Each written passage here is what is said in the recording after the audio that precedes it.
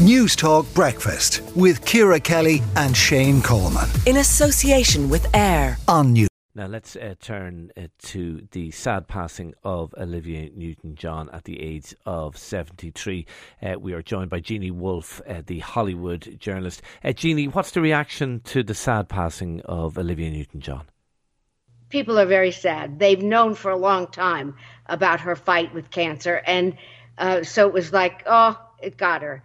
But she was valiant toward the end. She was full of fun, full of determination, and very loved by everyone who worked with her and everyone who saw her on screen.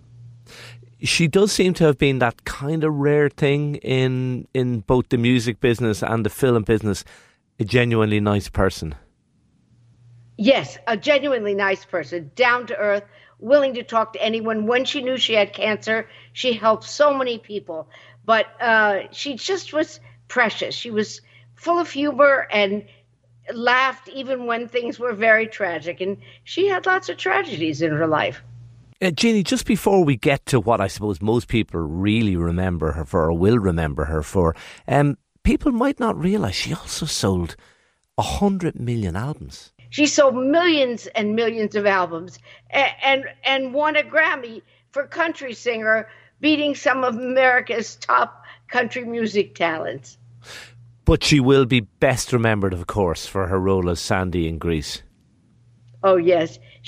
Even she knows it was more than a movie. It was a happening. And I asked her about, that tight costume that everybody remembers her in. And she said, I've always been upset that I didn't invest in spandex. It seems that in the beginning of the picture, you remember, she was kind of shy. And then all of a sudden she comes out in that black, stretchy outfit.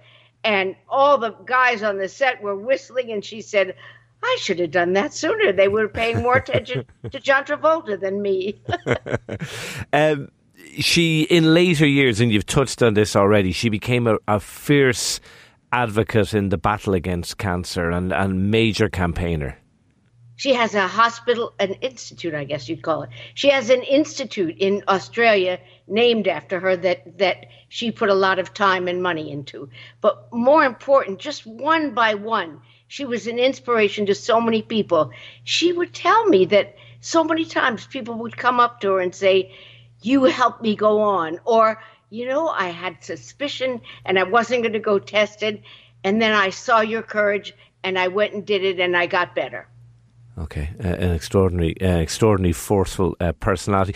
Just to go back to her career briefly, she had this kind of girl next door, and you mentioned what a nice person she was. She did kind of briefly go a different direction, and very successfully so, with the Let's Get Physical single, which I think was number one for something like 10 weeks, something extraordinary. Physical was just on the charts for a long time. It completely changed her image. And she was very bold about it. She said until before it was about to come out, and she thought, boy, there's a lot of sexy lyrics in this.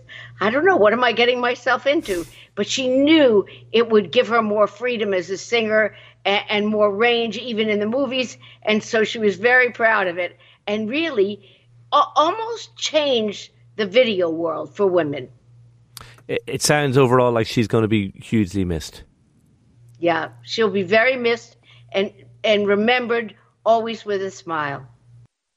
Okay, we will leave it there. Jeannie Wolfe, Hollywood journalist, thanks indeed for joining us.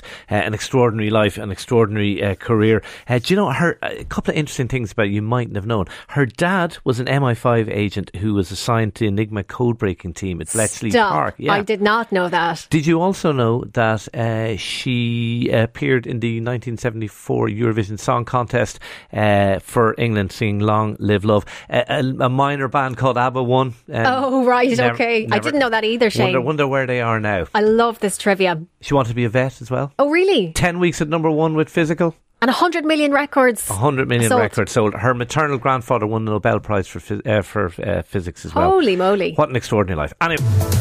News Talk Breakfast with Ciara Kelly and Shane Coleman. In association with AIR. Weekday mornings at 7 on News Talk.